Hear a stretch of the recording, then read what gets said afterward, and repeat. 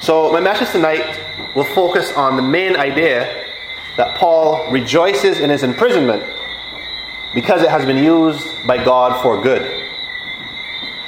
So we're going to explore how Paul viewed his trials and suffering, as well as how he responded to his trials and suffering. Those two things are closely related because how you view something that happens to you in life will determine how you respond to it. So with that said, what we're going to see tonight is that Paul views his imprisonment as having served to advance the gospel, as we would have just heard in the scripture. Furthermore, he responds to his imprisonment with rejoicing because he knows he is honoring God with his life. So let's start by looking at Paul's reason for writing this particular section of his letter. Starting at verse 12, we read, "I want you to know, brothers, that what has happened to me has really served to advance the gospel." Paul wants the Philippians to think rightly about his imprisonment. It's quite possible that in writing to them, he is seeking to remove any sorrow that they may have concerning him and his mission. You see, short of being killed, being locked away is probably the most serious thing you can do to a man. Perhaps the Philippians would have felt as though the cause of Christ had been dealt a huge blow. Though Paul was still able to write letters to the churches in order to teach them, he himself could not be out and about spreading the gospel far and wide, even as he had done for the Philippians. And now, maybe even other preachers would be discouraged from taking the gospel abroad on account of seeing one so central to Christianity being persecuted. The thinking goes like this: if Paul, the man to whom Jesus personally appeared in bright light and converted while he was on the road to Damascus, if this Paul could be locked away and made so ineffective, then what hope do I have? I'm nobody special. These are all things you could reasonably expect people to think when one of their leaders is jailed. So with this section of his letter, he dispels that notion with a statement to the contrary. What has happened to me has really served to advance the gospel. His imprisonment is actually having the opposite effect to that which his enemies desired. So let's look at how. In order for us to come to the same positive view of being persecuted that Paul had, it would be helpful for us to look at what was ironically a series of events in which Paul himself persecuted the church back when he was known as Saul. Beginning in Acts 6, we see a believer named Stephen debating powerfully with the Jews. He was confronting them with so much truth that they were unable to refute him. So instead, they incite the crowd against him so that they eventually end up stoning him to death. And those who stoned him took off their outer garments for the grim task and laid their clothes at Paul's feet. In other words, Paul approved of Stephen's murder, and he was complicit in it since he looked after the belongings of those who killed Stephen. The Bible actually says that, and Saul approved of the stoning of Stephen. Afterwards, Paul relentlessly attacks the church, going into people's homes with what amounted to be search and seizure warrants from the Jewish authorities and dragging them off to jail. We see all this playing out in Acts 8. Well, naturally, we see people doing what you would expect them to do under such fierce persecution. They flee. They run. The scripture says they were scattered throughout the regions of Judea and Samaria, except the apostles. But here's the important point I want you to notice. It's summed up in one verse in the 8th chapter of Acts, in verse 4. It says, "Now those who were scattered went about preaching the word." The persecution of the church was the means by which the gospel in those early days was spread. Like a great wind blowing the seeds off a tree and carrying them afar so that they can take root in another place. God used persecution which was meant to crush the church, to advance it and propagate it. And it is this truth, that God can and does use the persecution of the saints to advance the gospel, that is firmly in the mind of Paul when he tells the Philippians, what has happened to me has really served to advance the gospel. Now, with that said, we can look at the specific ways that the gospel was advanced by his imprisonment. He makes the point that because of his imprisonment, the gospel had come to be known to the whole imperial guard. And this language is according to the English Standard Version, that imperial guard. If you read the King James Version or the New American Standard Version, you'll see that the gospel had come to be known in the palace or the Praetorian Guard, respectively. This is all talking about the same place. It's the very seat of power in the Roman Empire. Paul's circumstances had placed him in very close proximity to the emperor himself. And not just him, but all of those around him. Thus, the message of the gospel reaches even their ears. And furthermore, the very reason he is there is because of his witness for Christ. He wasn't arrested for something else and just happened to be carrying the message of the good news. His case was peculiar because he was there for preaching Christ. Imagine it. Paul wasn't a violent man or a thief or anything like that. Why was he in jail? People would have wondered and asked that question. Paul says that not only had the gospel come to be known to the imperial guard, but also that it came to be known that his imprisonment was for Christ. He was in that situation simply for preaching the good news. Thus it came to be known by all that he wasn't suffering as an evildoer, but as a righteous man. Imagine the testimony that would have been to all those who came to know of Paul. Here was a man innocent of any crime, willing to suffer abuse for the sake of a man named Jesus who was supposedly long dead, but who Paul claimed was actually alive, risen from the dead. At the very least, those around Paul would have been convinced of his sincerity and that he wasn't trying to deceive them about the claims he made. At best, they would see the sustaining power of this Jesus who was able to bear up his servants even under persecution. But more on that later. Prior to arriving in Rome, Paul had been before Felix the governor and all in his orbit, King Agrippa and Bernice and all in their orbit, and finally Emperor Nero himself. If you read the book of Acts, you will see the progression up the ladder as Paul was moved and came into contact with powerful leaders. And we know for sure that Felix the governor, as well as King Agrippa and Bernice and all of their entourage, heard the gospel. And furthermore, we are sure that even members of Nero's own household were saved. Brothers and sisters, Paul's attitude here testifies to the sovereignty of God. The fact that God alone is in control of all things and uses every circumstance in our lives to bring glory to himself, whether we realize it or not. Paul here is providing comfort first to the Philippians and then to every believer throughout the ages who would read his letter. That no matter what trouble believers face in this life, God uses it all for his glory. So don't get discouraged when you're insulted or mocked for your faith in the workplace. God knows why he made it that way. Don't get discouraged when we or those around us face health challenges or financial challenges. God knows why he made it that way. In all these things, we can be sure that God is working them all together for our good and his glory. But it doesn't end there.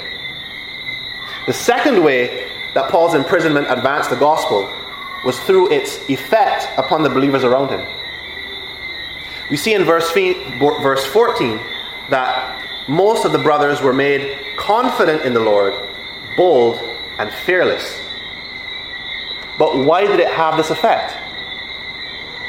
As I mentioned briefly before, having someone so central to your cause as Paul was to Christianity, arrested and kept in jail for years, can actually be an effective tool in the hands of those who wish to subdue that cause.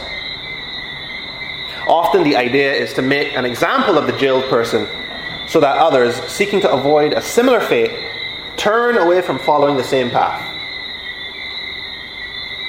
There was a story in the news a few months ago in which 2 journalists from Myanmar were sentenced to prison for 7 years each for reporting on the atrocities that the government had carried out against a certain minority group in that country. The government obviously wanted to conceal what they were up to, and so sought to discourage anyone else from speaking up. Open your mouth, and we will take your life. History is filled with stories like that. When the price for doing your job is too high to be worth it, fewer and fewer people are going to do that job. It's as simple as that.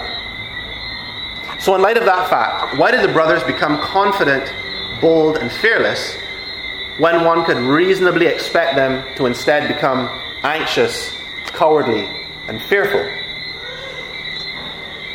The answer? Paul's imprisonment showed them that they served a faithful master.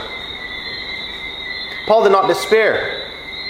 In fact, he rejoiced. Imagine seeing that. Think about it for a second. Imagine seeing a man have his freedom taken away and in doubt as to whether he would live or be executed. And yet he rejoices. Is he mad? No. Paul already knew what I am telling you now. That his circumstances were for God's glory.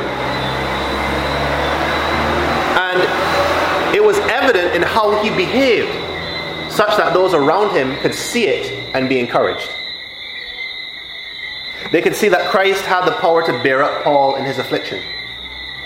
That no matter what his circumstances were, Jesus could sustain him. Look again at what verse 14 says. And most of the brothers, having become confident in the Lord by my imprisonment, are much more bold to speak the word without fear. They became confident in the Lord. It wasn't a confidence in man as if they were looking to Paul ultimately, who had this power in and of himself to remain joyful despite his affliction. No. This was confidence in the Lord, in Jesus Christ. Paul's example became to them evidence of the goodness and faithfulness of Jesus. Jesus said in Matthew 28, "Behold, I am with you always to the end of the age." Jesus gave that assurance after commanding his disciples to go and preach the gospel. The very same gospel for which Paul was facing persecution. Paul's attitude to his imprisonment reminded them of Jesus' promise. They didn't need to fear man and his walls and chains, for they serve the God who saves. The God who demolishes walls with a shout and breaks chains by his blood.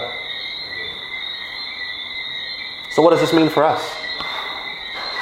In the scriptures here we are presented with a man who encouraged many by using what was meant to discourage many. We need to be mindful of the manner in which we suffer.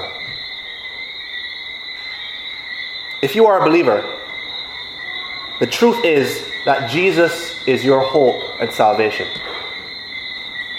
Regardless of whether or not that salvation is an immediate rescue from whatever affliction you face, the truth is that your soul and eventually even your body will be saved. Let me put that another way. It ultimately does not matter if you die in prison or are physically harmed for your faith, because we are not to fear man who can only kill the body but afterwards can do nothing. Rather, we fear him who can destroy both body and soul in hell. If you are a Christian, you must trust in God, and your life and actions ought to testify that you do. The point I'm making is that when we go through hardship, we are quick to groan and complain, when instead, we should be rejoicing and giving thanks. Now, I'm not saying that Christians are not supposed to express pain and sorrow. That's not what I'm saying at all. What I am saying is that even when we suffer, and the pain and sorrow is heavy, and it's visible, when tears are flowing down your face and your face is twisted in grief, when our head hangs low in sadness, what should also be just as visible is the truth that though you slay me, yet I will praise you. Though you take from me, I will bless your name. Though you ruin me, still I will worship. We should recognize that how we respond to hardship is a powerful tool for testifying of our Lord's goodness, mercy, and faithfulness. It tells the world that we believe He is in control and that we trust Him 100%. And it tells our brothers and sisters, continue fighting, for we have already won. Rejoicing in hardship is one of the ways we can serve our brethren, actually. Paul encouraged the brothers with his hardships, and we should be doing the same thing. Now, continuing on from verse 15, while we see that many were emboldened out of confidence in God and a sincere love for Paul, yet others preached Christ out of envy. We read, some indeed preach Christ from envy and rivalry, but others from goodwill. The latter do it out of love, knowing that I am put here for the defense of the gospel. The former proclaim Christ out of selfish ambition, not sincerely, but thinking to afflict me in my imprisonment.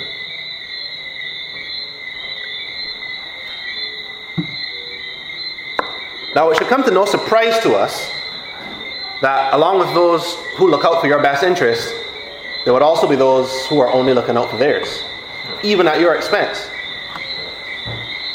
We know these people as bad-mind people. The sort that would smile in your face, stab you right in the back. The sort that would tell you they care about the salvation of souls, but really all they want is the adoration of men and the number one rank, you could say, of best preacher or most successful or most honorable. People who are merely after titles and the accolades that accompany them. Paul says they preach Christ out of envy and rivalry. They wanted what Paul had and were willing to compete with him to get it. But what did Paul have? Well, he had a position of authority and honor within the church. He was an apostle after all. He was also a man who was near and dear to the hearts of many believers in parts of Europe and Asia Minor. Remember how this letter opens? With Paul thanking the Philippians for sending him generous supplies to aid him in his trouble. He was so beloved by the believers whom he had a hand in rescuing from sin that he was seen as important, even to the point of receiving material gifts from them. So what do the bad-mind people do? They seek to become more beloved and more honorable than Paul. Since Paul is confined and can't freely roam, preaching and teaching as he was accustomed, they would seize the opportunity to get out there and compete with him in the hopes that Paul will soon be a distant memory, and they would capture the affections of the people along with whatever material or immaterial gain they could get. Their ultimate goal was not the glorification of God, but the glorification of themselves. The contrast here between the righteous and the wicked is really clear. Let's take on one hand the sincere brothers who Paul says preach Christ out of love, knowing that he was put in jail for the defense of the gospel. In other words, they knew the reason that Paul was confined. It was because he had boldly spread and defended the gospel. Thus, his imprisonment was meant to curtail that endeavor. So these sincere brothers, recognizing this, seek to love Paul by continuing his mission. Even as the chief workman is laid up, the other workers mobilize Fear not, Brother Paul, we got you. When you seek to complete a task and you are hindered in some way, and it looks like you're not going to be able to get it done, someone jumps in and handles it for you. You all know what that's like? I remember a few weeks ago, my wife came home around 10 p.m. From book study at the pastor's house. She had been helping to wash the dishes there, but she knew that she left our house with a sink full of dishes. So when she got home, of course she was tired, but like most people, she don't like leaving dishes in the sink overnight. When I tell you I heard an audible sigh from her, as she turned and headed off to the kitchen, head hanging low, shoulders slumped. But then, there was a huge sigh of relief when she realized that I had washed all the dishes while she was out. Meanwhile, taking care of our daughter, by the way. Just putting that in there. Follow you.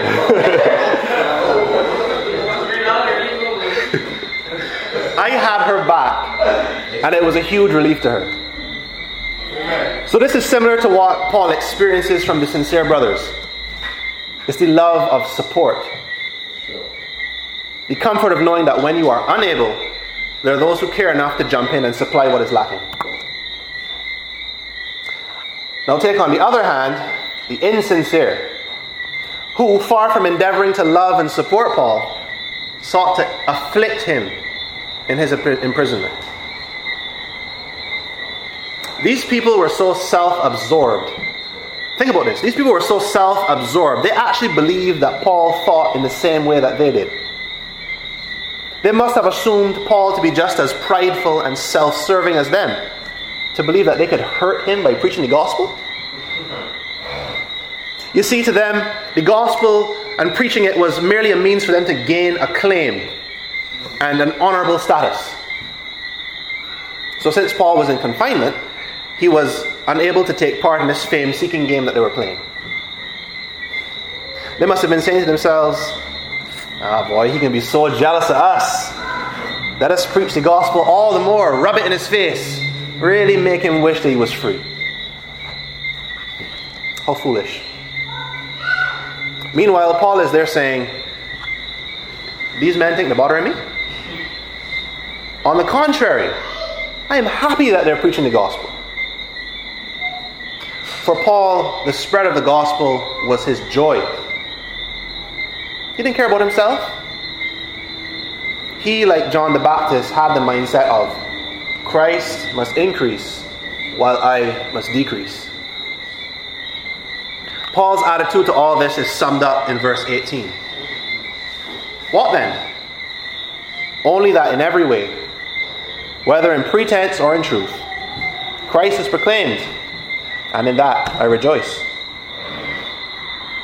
Can it be said that we here at CRBC have the same attitude that Paul had?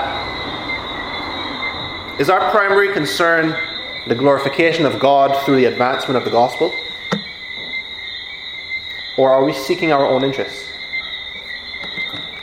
When we do good deeds, are we primarily after other people praising us? We really need to be on guard for the sin of pride and idolatry. Now, pride seems like a pretty obvious one, but idolatry? How does idolatry come into play here? Because in order to be like the insincere preachers, we need to remove Christ and his mission from the preeminent position and make it subservient to our own. We basically need to take Christ off of the number one spot and put something else up there. It's an idol. Now, rather than being his servants and tools in his hand, we make him out to be the tool and the servant. He's the means by which we get what we want. This is evil. It is sin. We need to be more like the sincere preachers. We need to be on the lookout for where we can add our strength to places where there's lack. Because we love God and his people. Not for personal gain. We need to be like Paul, saying, it doesn't matter whether I'm lifted high or brought low. As long as the gospel is preached, I will rejoice. Something else we could note about Paul's rejoicing in the preaching of the gospel, especially the preaching of the gospel by insincere preachers, wicked men, is what it shows us about his theological understanding. Particularly his understanding of soteriology. Now, soteriology is the doctrine of salvation. It's the rules, you could say, about the way people are saved from their sins and reconciled to God.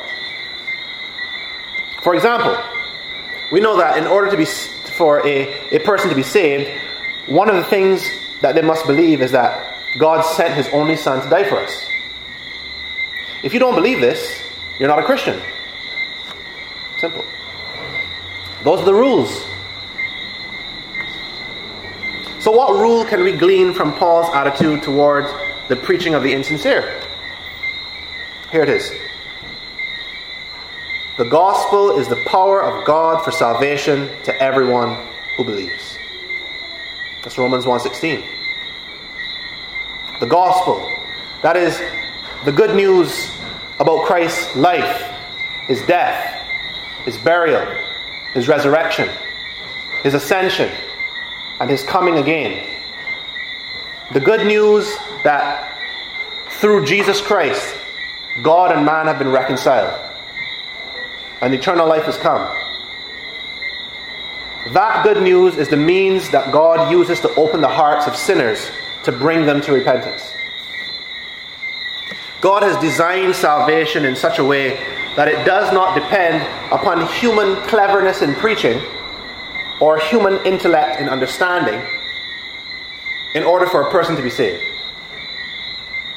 Rather, it is the supernatural work of the Holy Spirit, working through the means of the gospel message, which brings a man from death to life. That is why Paul can rejoice in the insincere preaching of wicked men, because the effectiveness of the gospel message can neither be strengthened nor weakened by man. God is the one who sends it forth. God is the one who empowers it to penetrate stony hearts. And God is the one who activates it within the life of the sinner to transform them and conform them into the image of Christ. Salvation, or the new birth, is a work of God and God alone. Now, with that said, there is legitimacy in caring about our Christian witness. We Christians ought to be mindful about the way we behave and the representation we give of our faith to the world. I would understand if someone said they felt uncomfortable with wicked men preaching the gospel because at some point along the line, their wickedness would become associated in people's minds with Christianity, such that people watching them will say, "Oh, this is what Christianity is? Well, these people is bare hypocrites. I want nothing to do with them or to God." That's a legitimate concern. As a matter of fact, Paul speaks to hypocrisy in Romans 2. He talks about the name of God being blasphemed among the Gentiles because of hypocrisy. People not taking Jesus seriously because of the sinful lives of those who claim to follow him. And that is a valid concern. We know it happens. We have probably all heard someone at some point in our lives mock God on the grounds that Christians, or people who call themselves Christians, are hypocrites. But here's the question. Does that hypocrisy stop men and women from being saved? No. An unbeliever may mock God because of the hypocrisy of wicked preachers. But if God uses that preaching to open that same unbeliever's eyes, he or she will repent and believe. We should care about our outward showing of righteousness, which is in keeping with our profession of faith, because it causes people to respect our God and give honor to his name. After all, the scripture says, "Let your light shine before others, so that they may see your good works and give glory to your Father who is in heaven." However, when the unbeliever gives honor and glory to God, that doesn't mean that they've been saved. When an unbeliever sees you sacrifice your money to help a poor stranger and says, "Wow, this Jesus must really be powerful," that doesn't mean that they themselves now trust in Jesus for their salvation. It doesn't mean that they have forsaken all other gods or idols to put trust in the one true God. They are more like the men who were on the ship with Jonah. They called out to a range of different gods to save them from the storm, and Yahweh just happened to be one of them. For such people, honoring God is simply a recognition on their part of Jesus' work, but it isn't a saving recognition. Salvation itself can neither be caused nor hindered by our behavior. That is the point. God is sovereign in the election and subsequent salvation of sinners. So getting back to Paul's letter, as long as the insincere preachers were preaching the true gospel, it didn't matter to Paul whether or not their motives were good, because God was using them for good. This is again another encouraging reminder that God's will is unstoppable. We, like Paul, ought to rejoice in the preaching of the gospel because we know that God's word will not return to him void. It will accomplish everything God intended it to accomplish.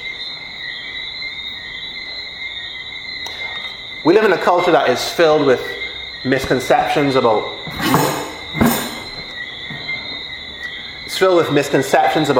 Jesus and the Bible and Christianity. And often those misconceptions are spread by those who should know better because they themselves are pastors. It can be discouraging to hear some of the things that are said.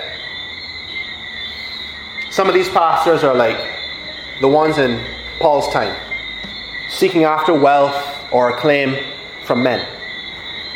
But every now and then, they preach the truth. Every now and then you hear that eternal life is found in Jesus Christ. Every now and then you hear, repent and believe in his name. When we hear the gospel being preached, we can rejoice because God is in control of the salvation of sinners.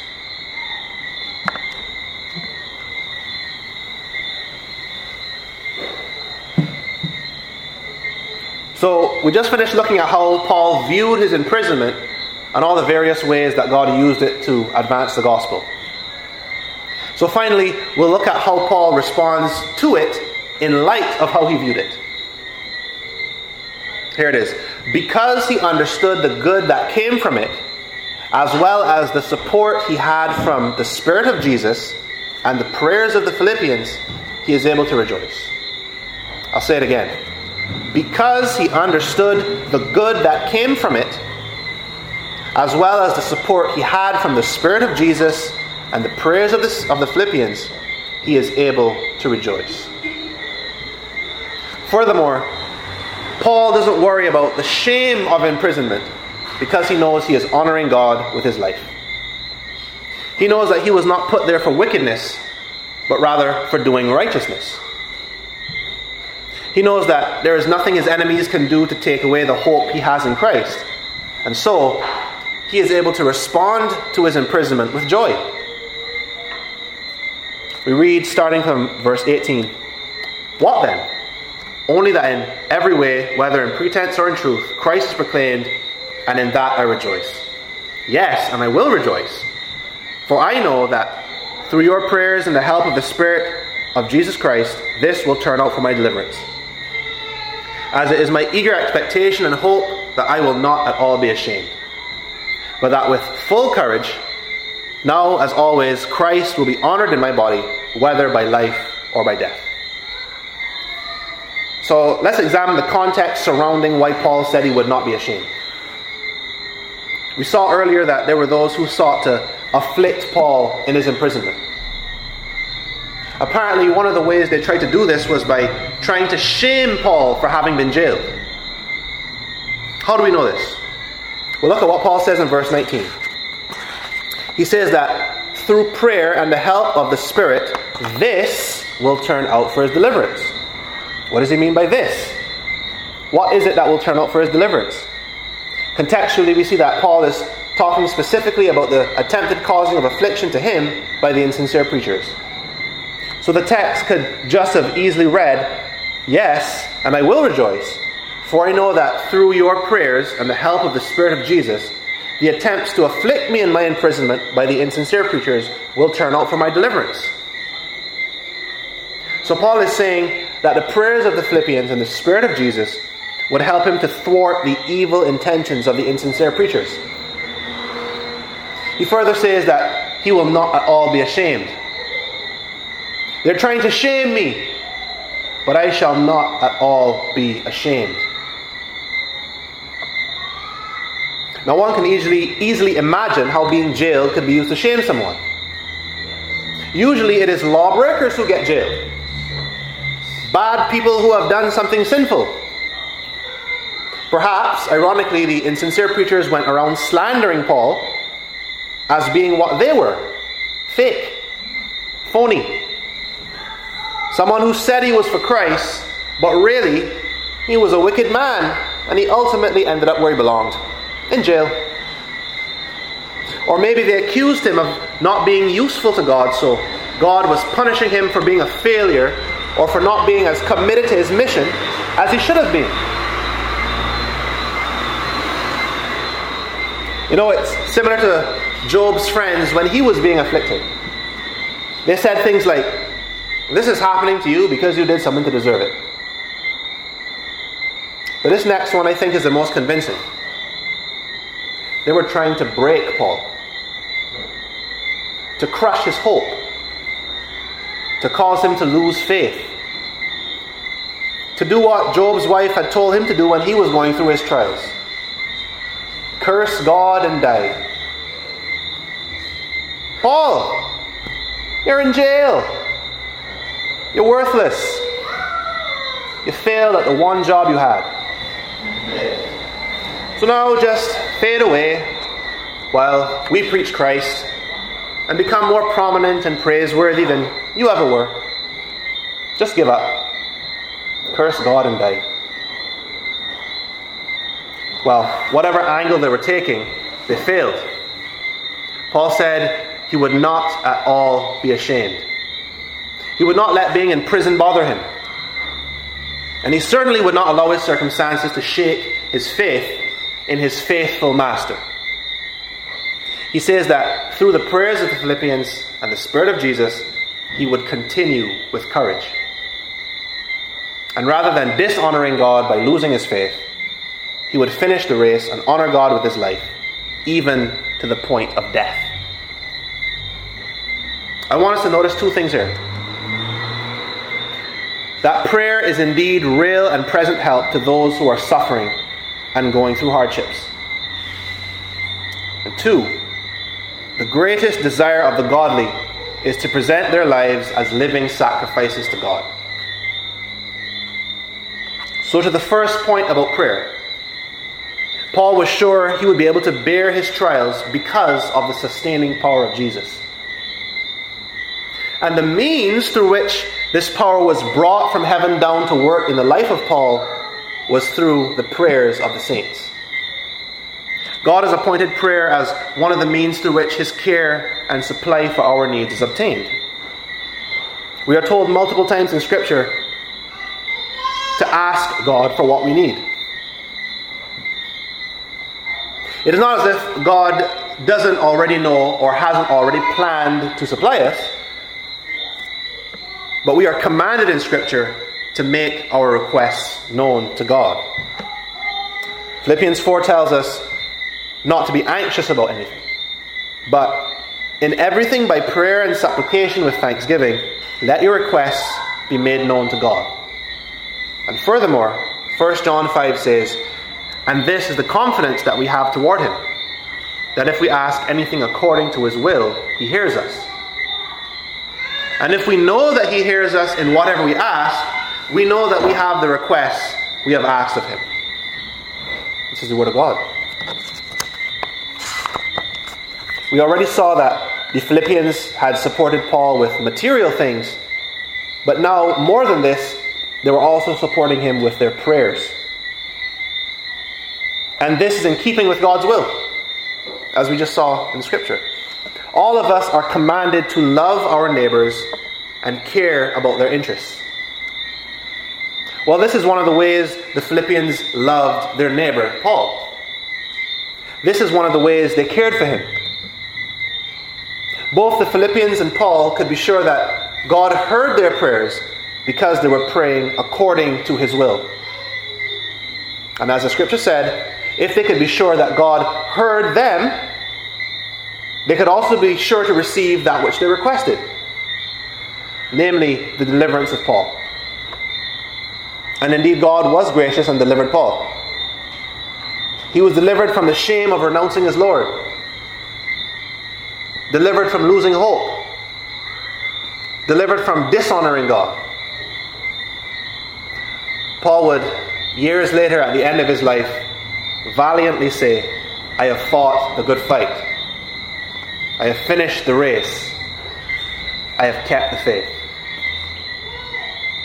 This should be encouraging to us. When we see our brothers and sisters in Christ going through hardship, it can be hard on us as well. Often we are unable to do anything.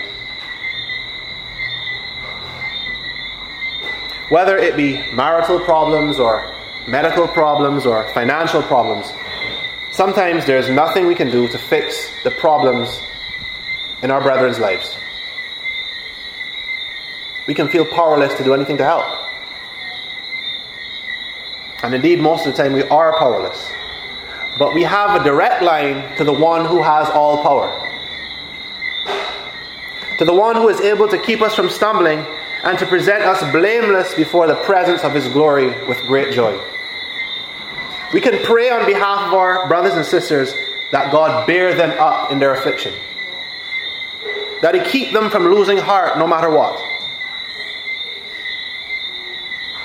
Of course, we can pray that God removes the particular problem from their lives, but more importantly, and this is important, more importantly, we pray that they handle the affliction in a way that glorifies and honors God.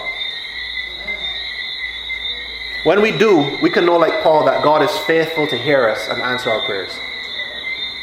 Let us always remember that our prayers on behalf of those in need is truly real and present help. And on the second point, the greatest desire of the godly is to present their lives as living sacrifices to God. Recall that the central or main idea of this passage of Scripture is that we can rejoice in our suffering because we know that the sovereignty of God gives meaning to it. That even the wicked intentions of man, meant to afflict the saints and crush the gospel, actually are used to uplift the saints and advance the gospel. What we see here demonstrated by Paul is his commitment to this truth. Paul was willing to have God use all of him, even his body and his life, to bring glory to his name. He wasn't concerned about holding on to part of his life for his own enjoyment, but was willing to have it used completely by God, even to the point of death. This is a tough question, but how many of us are willing to abandon our lives, our comforts, our possessions, our status, so that we can be used by God? And that's to the point of death, mind you. Now, God is merciful. Most of us will probably never have to face imprisonment and death because of our service to Christ. But are we willing to?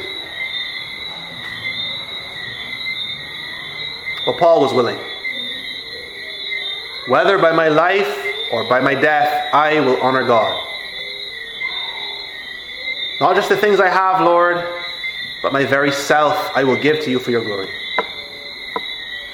Paul presented himself to God as a living sacrifice, and his very body as an instrument to be used by God for righteousness. Paul didn't care ultimately about his own well-being, but only that Christ be glorified. I'm sure some of us could face persecution if we believed we would be quickly rescued in this life. But would we feel the same if we knew it meant prolonged suffering that would end in our death? Consider this excerpt from Matthew Henry's commentary on the Bible. And I quote, "Those who desire that Christ may be magnified in their bodies have a holy indifference, whether it be by life or by death.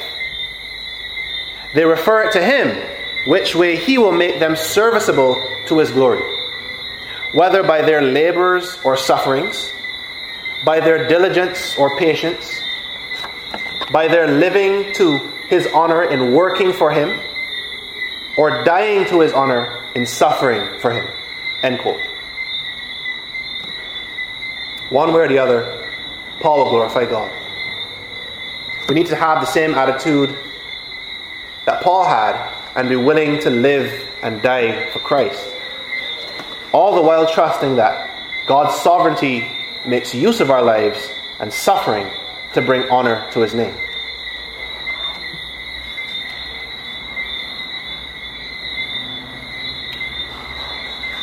So in conclusion, I hope each of us has been encouraged by this portion of Scripture, seeing a prime example of how a man of God ought to view and respond to trials. What I want each of us to take away from tonight is the truth that the sovereignty of God gives meaning to our suffering, so that we can bear it with joy. That's the important part. It doesn't only give meaning, but it gives meaning so that we can bear it with joy. And this is how we will glorify God. When I talk about joy, I'm not talking about the simplistic, don't worry, be happy that you hear in the world. Rather, I'm talking about a hope that is anchored in the faithfulness of Jesus. Assurance that is founded upon the promises of a good Savior. This hope and assurance and the strength that comes with it is available only to those who have believed in the name of Jesus Christ and are trusting Him alone for their salvation from sin. If you do not place your hope in Christ Jesus, then you will have no hope. The hardships you face in this life will not turn out for your deliverance. Rather, the end result of a life of suffering will be more suffering. Without Christ, there is no grand purpose for you. There is no light at the end of the tunnel for you. If you have lived your life in darkness, rejecting the light of Christ, then you will stay in darkness for all eternity, where there is weeping and gnashing of teeth. You won't be able to breathe a sigh of relief when all is said and done at the end of your life. Even if you endured torture, endured slander, or endured some other form of hardship, if it was not for Christ, it was all a waste. You have no hope. I know this is grim. It's supposed to be. It's the heavy, serious reality of the wages of sin. Each of us is born a sinner without any hope of pleasing God. All of us have fallen short of God's perfect standard and are separated from Him because of our sin. God must punish us for it. And there is nothing we can do in and of ourselves to appease His holy wrath. But there is good news. God is faithful. God said He would send a Savior, and He kept His promise. And even now He is keeping His promise. Jesus of Nazareth, of whom the Scriptures testify, was in the beginning with God, and He was God. He came to earth, born of a virgin, being found in the likeness of man, the image of a servant.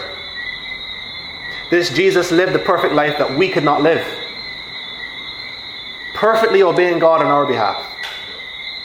And he died the death that we deserve to die, bearing our sin upon a cross.